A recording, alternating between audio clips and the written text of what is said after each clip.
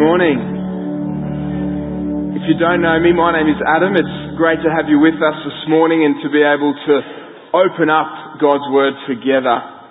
And this morning we continue the sermon series that we've been in for a few weeks now called Divine Design, Rediscovering the Christian Vision of Sexuality. For the last few weeks we've been looking at what God's Word, the Bible, has to say to us about our sexuality. Now, if you are a guest with us this morning, if this is your first time here, then we don't talk about this all the time. I've said this before, but this is not a bandwagon that we get on regularly. But we do believe that it is important for us to talk about, because our sexuality is such an important area of our lives. And our hope has been for this series that we might clarify what God expects of us as His people. That we might come to know and understand and cherish God's design, because we believe that only when we're living in submission to God's design will we flourish. And so far in this series we've talked about the core convictions that are at the heart of the Christian vision of sexuality. We've looked at Jesus' humanity and what that means for our sexuality. We've talked about the reality that we are created male and female in the image of God. Last week we explored the one flesh union of marriage. And today we come to God's design for sex. Now obviously we've talked about and touched on sex at a number of different points in the last few weeks, but this morning we want to specifically ask the question, what is the purpose of sex? Why does it exist? Why did God give this gift to us? Now there was an article released in 2004 in Time magazine which said this. It said, of all the splendidly ridiculous, transcendently fulfilling things humans do, it is sex that most confounds understanding. What in the world are we doing? Why are we so consumed by it? The impulse to procreate may lie at the heart of sex, but bursting from our sexual center is a whole spangle of other things.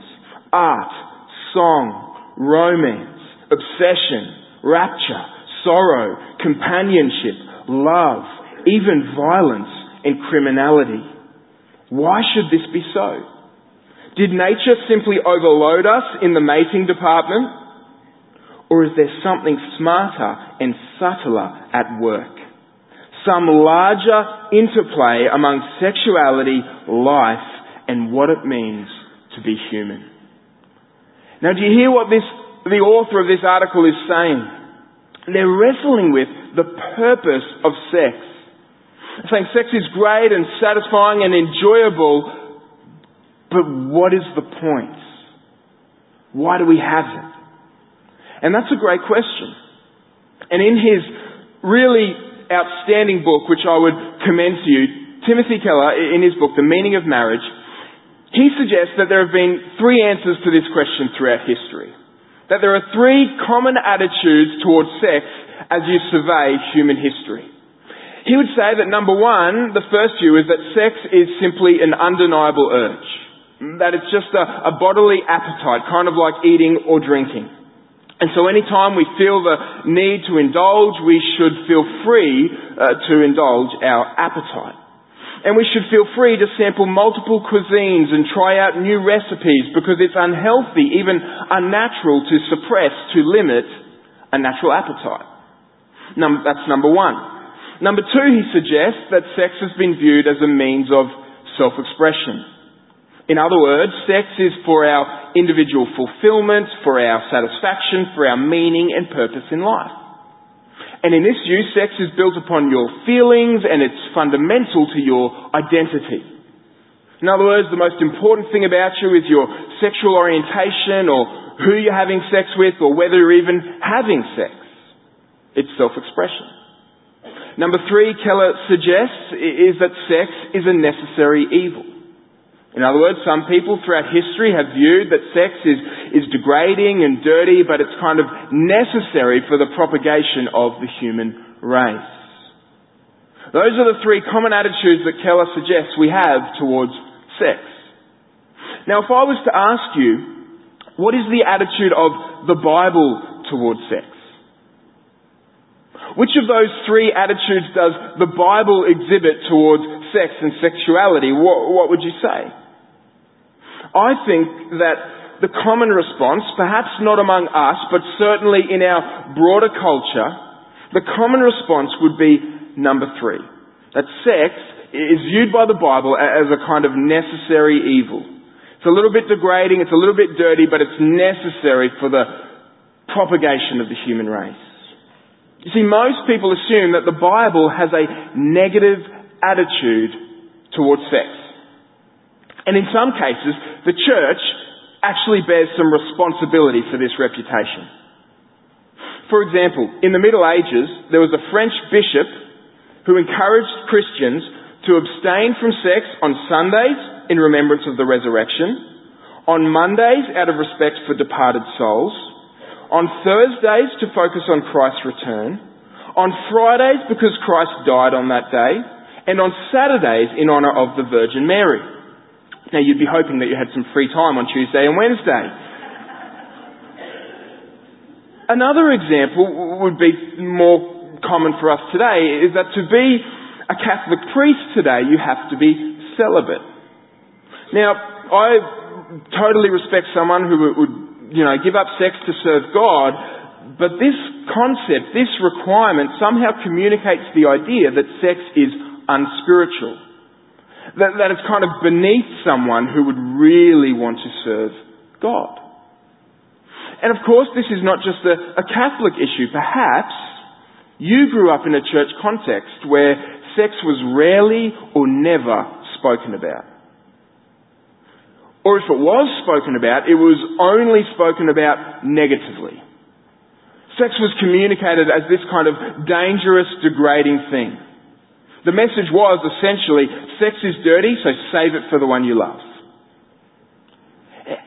And so the church bears some responsibility for this reputation. This idea that sex is somehow ungodly or unspiritual. That the Bible has a negative attitude towards sex. In fact, Patricia Wirakoon, she's written a book called Teen Sex by the Book. She's a 70-something Indian lady. She actually spoke at our, Sri Lankan lady, sorry. She spoke at our denomination's youth convention earlier this year. She's a sex educator, a researcher, a therapist. I actually think she calls herself a sexologist, which I didn't know exists, but apparently it does.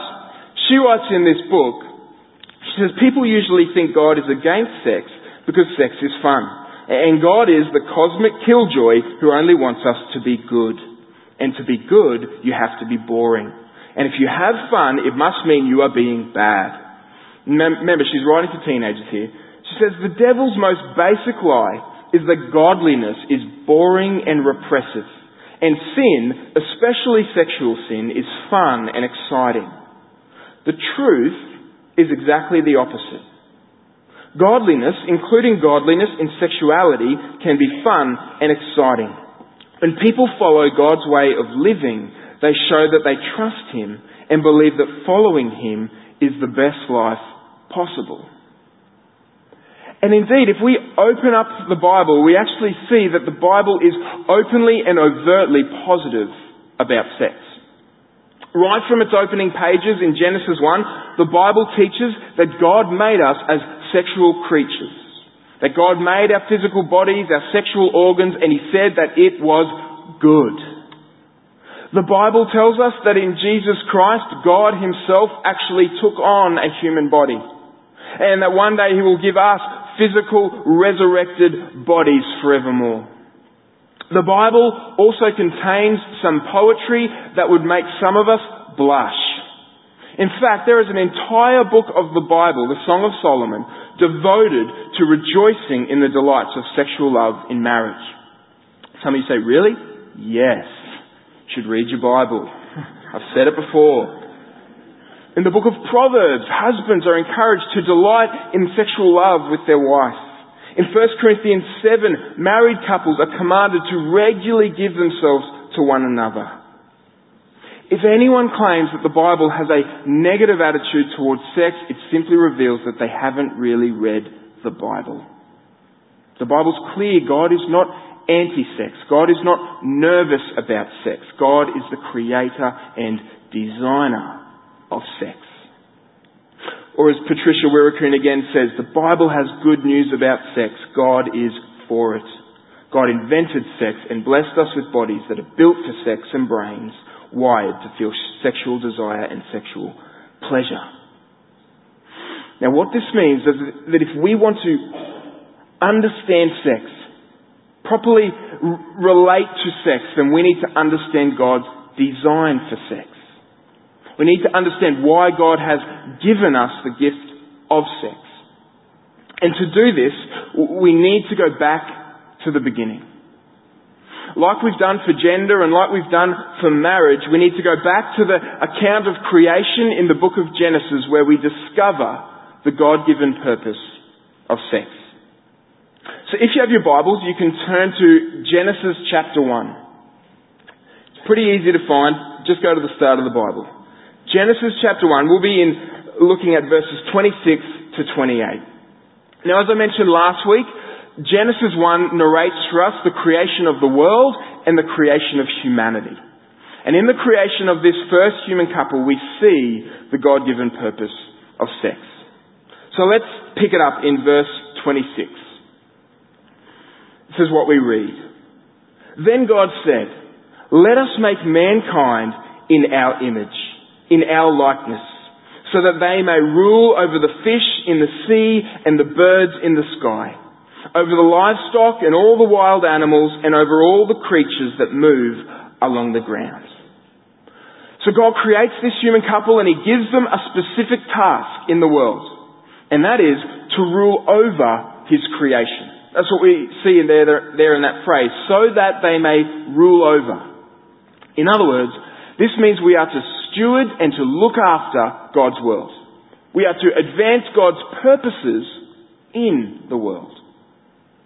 So what does this look like? Well, we're given some more information in verses 27 and 28.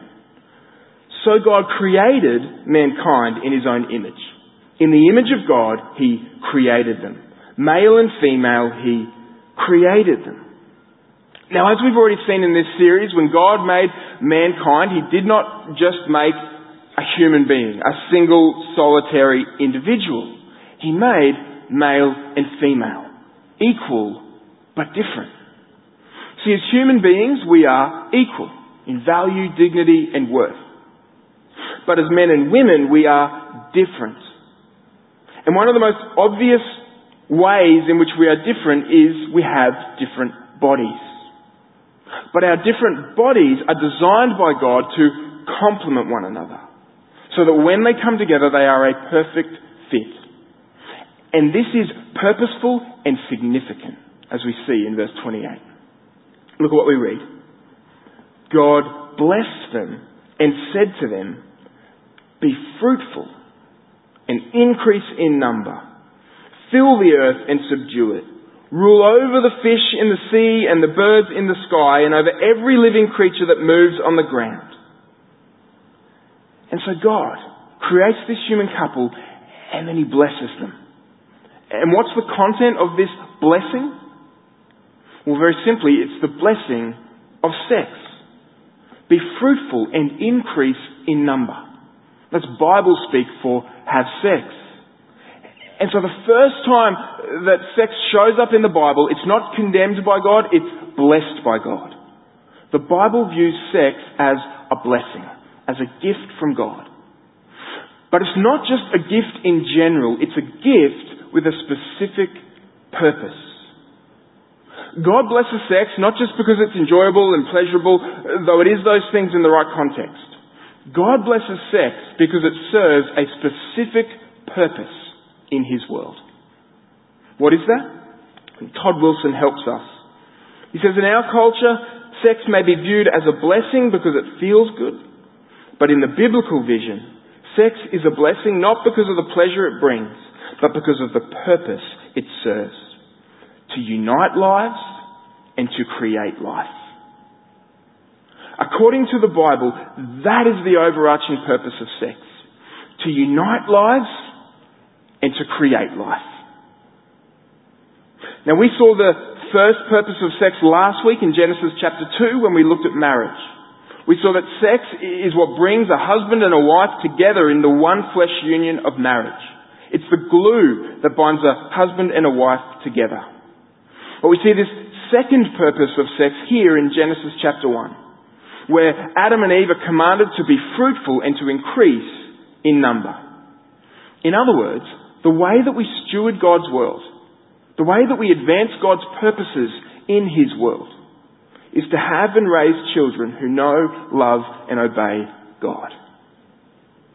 This is God's design and purpose for sex. It's to unite two lives in the one flesh union of marriage, and it's to create life within the commitment and safety of that one flesh union. To unite lives and to create life. Now, I'm very aware that to define sex in that way, as I've just done, as the Bible does, to say that sex is for this specific purpose and in this specific context, it's not a very popular or a very common view among us today. In fact, it not only sounds a little bit out of date, it also sounds, to be honest, a bit downright crazy. And this is not evidence that we live in a progressive and enlightened society. This is evidence of our rejection of God. Our rebellion against His design. See, every area of our lives has been fractured and marred by our sin, by our rebellion against God, including our sexuality. In fact, after Adam and Eve disobeyed God in Genesis chapter 3, one of the first areas of their lives that was affected was their sexuality. In Genesis 2, before they rebel against God, we're told that they stand before God, they stand before one another, naked and not ashamed. In Genesis 3, after their rebellion against God, they go looking for fig leaves to cover themselves up. Shame has entered into the world. And today we still live in the shadow of this rebellion against God. And what we see happening in our own lives and what we see happening around us is the separation of sex from its God-given purpose. To put it bluntly, we have severed the act of sex from the institution of marriage and from the blessing of children. In fact, to bring it a little bit more recently, there was a movement in the 1960s called the Sexual Revolution. And it was known at the time and is still known today as kind of the pursuit of free love. It could be summarized as the pursuit of consequence-free sex. The pursuit of sex apart from commitment and apart from children. Now, of course, we live kind of downstream from the sexual revolution, and so we might ask ourselves, well, what's been the result? How well did this kind of pursuit of free love work out? Did it lead to more freedom and more flourishing and more beauty? Well, I think if we look around at our own lives, if we look around in our broader society, it doesn't take much to see the incredible cost and the incredible consequence. I mean, there's the multi-billion-dollar porn industry, which is built upon exploitation and has destroyed countless lives and relationships. There's the marginalisation of children that we see today. You see, when sex is mainly about individual pleasure, then children become an inconvenience at best and a problem to be eliminated at worst. There's the misuse of our bodies, both ours and other people's. Again, when sex becomes about individual pleasure, we treat our body, we treat someone else's body as simply a tool to be used by us. Now, we could go on, but the point is not to kind of make us all feel guilty and to point fingers, but rather to simply acknowledge the reality that when we separate sex from its God-given purpose, we not only misuse the gift of God, but we also cause harm to ourselves and others. as Ray Ortlund puts it, he says, sex is like fire. In the fireplace, it keeps us warm. Outside the fireplace, it burns the house down. And this is why the Bible insists that sexual activity should only take place within the context of marriage. And the Bible does this not because it's trying to limit our freedom and limit our enjoyment and be repressive. The Bible does this because it's trying to increase our enjoyment, increase our satisfaction, and to protect us from harm. Or as Todd Wilson says, he says, we believe that sex is only for marriage, not because Christians are killjoys, but because we have a realistic and exalted view of the power of sex. Sex isn't a toy or plaything, it's a sacred and sovereign power, strong enough, in fact, to bring new life into being. When something is powerful, think of a downed power line or a loaded gun. You aren't careless when you handle it. You understand that it can kill or harm you if you aren't careful. Sex is a powerful creative gift, something God gives us for good purposes. But if we misuse it and are careless, it can profoundly harm us. And this is why sex can be a difficult topic for us to talk about and to discuss. Because for some of us, for most of us, I would say, sex comes with baggage. In fact, sex has scarred some of us so badly that to even bring up the topic is to tap into some painful experiences. Perhaps you have been betrayed or misused by someone in this area. Let me just say that Jesus fiercely condemns those who misuse and mistreat other people for their own purposes. And Jesus shares in the grief of your experience. He doesn't look on you with shame, and He won't turn you away. He stands ready to forgive you, to receive you, whatever is in your past. And God Himself will wipe away every tear from our eyes. Because all fear, all anxiety, all shame, all pain will one day be no more. For others of us, the topic of sex does not evoke pain but longing. Perhaps you'd love to be married and to enjoy the blessing of sex and to have children, but you aren't currently married. Perhaps you're single. And that's something you find disappointing, maybe even frustrating. May I encourage you to trust God and His calling upon your life. In whatever season you might find yourself in, whether that's marriage or singleness. In fact, this is what the Apostle Paul wrote to the church in Corinth in a discussion about marriage and singleness. He says, nevertheless, each person should live as a believer in whatever situation the Lord has assigned to them, just as God has called them.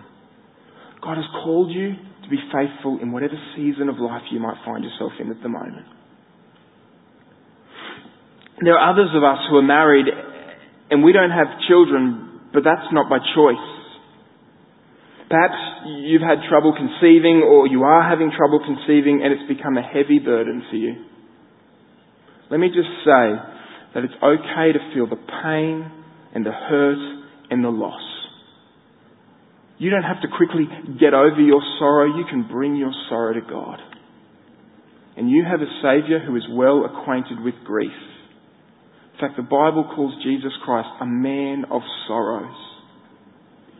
And He not only promises one day to wipe away every tear, but He promises to be with you right now as each tear falls. Others of us, we're married, but we're not sure about having children. You might look at the chaos of this world, at the busyness of life, and you're not sure if having children is the best idea for you. Now, I wouldn't presume to know you or to judge your circumstances, but all I would say is that we need to be open to what God might do. We need to be open to the procreative purpose of sex. And we should remember what the Bible says about children in Psalm 127, where we're told children are a heritage from the Lord, offspring a reward from Him. There are also teenagers and young adults among us today, and I'd like to address them for just a moment. If you're a young person and if you desire to honour God and to follow Jesus in this life, then you will have different values and different priorities from your friends. And this will include in the area of sex. And so maybe when your friend asks you, well, why aren't you sleeping with your boyfriend? Don't you love him? You might respond to them with something like, well, of course we love each other. That's why we're not having sex. Our relationship isn't at that stage yet, and we're still getting to know each other. We're still working out whether we want to commit to one another for the rest of our lives. To have sex now would be manipulative and unloving and disrespectful. And it's the same for the guys. When your friends ask you about having sex with your girlfriend, you might say, well, no, we don't do that sort of thing yet. I love her too much to use her like that. It's too early. If she trusts me enough to live with me for the rest of our lives, then we'll make promises before God and before our family, and then I can ask her to give her body to me. But not before. Now, your friends might respond in all different kinds of ways. They might openly mock you and ridicule you. They might talk behind your back about how different you are and how weird you are. They might secretly respect you and wish that they actually had something like you. They even might be more interested in finding more about Jesus, because what you're saying is that Jesus is more important to me than sex. Whatever the response of your friends might be, what ultimately matters is not their opinion, but God's opinion. And to live in line with God's design is always for our best. It's always for our flourishing. Finally, I'd like to address the largest group among us today, because it's all of us. Sexual sinners. The reality is that all of us are sexual sinners at some level. Sin touches upon everything that we are, and this includes the area of sexuality. And none of us are perfect. And perhaps when you hear that, it grates on you a little bit. Maybe you did not have sex before marriage, you're not committing adultery, you're not looking at pornography, and as far as you're concerned, it's other people who are sexual sinners. But Jesus said to us, He said, I tell you that anyone who looks at a woman lustfully has already committed adultery with her in his heart. Jesus moves simply from just what we do to also our interiority, what we think, what we desire, what we dwell on. And we've all sinned sexually, whether in thought or deed. And if there are certain things we have not done, then it's only by the grace of God. And there's no room for complacency. In fact, God's word warns us and says, so if you think you are standing firm, be careful that you don't fall. If you think you're above or beyond the reach of sexual sin, then be very, very careful. Be vigilant, God's word would say. Others of us, though, are painfully aware of our failure in this area. We feel like we're drowning in sexual sin and we just can't get our head above the water. Or others of us feel too dirty, too unworthy because of our past. I mean, wherever we find ourselves, the reality is that we are all in need of mercy. Every single one of us needs the cleansing that only God can give. And the good news of the gospel, the good news of Christianity is that God has freely given it to us in Jesus Christ. See, we can run to Christ, the friend of sinners, even sexual sinners, and He offers us costly, abundant mercy. See, because of His life, His death, and His resurrection, Jesus has taken our sin and He offers us His righteousness. He has borne our shame and He offers us His cleansing. He has died our death and He offers us His life. Our sin has been dealt with and it will never be counted against us.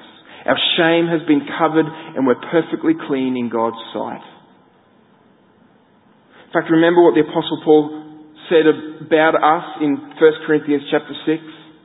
After detailing the seriousness of our sexual sin, he went on to say, and that is what some of you were. But you were washed. You were sanctified. You were justified in the name of the Lord Jesus Christ and by the Spirit of our God. See, Jesus receives broken sinners like us and He washes us clean. And He sets our feet on a new path towards God. And the proof that you are on that path It's not your sinless perfection. It is your love and reverence for Jesus Christ. It is your desire to have Jesus as the defining reality at the centre of your life. So have you come to Christ? Are you walking with Christ? He receives us freely, forgives us fully, and sets our feet on a new path and with new hope towards God. Let me pray.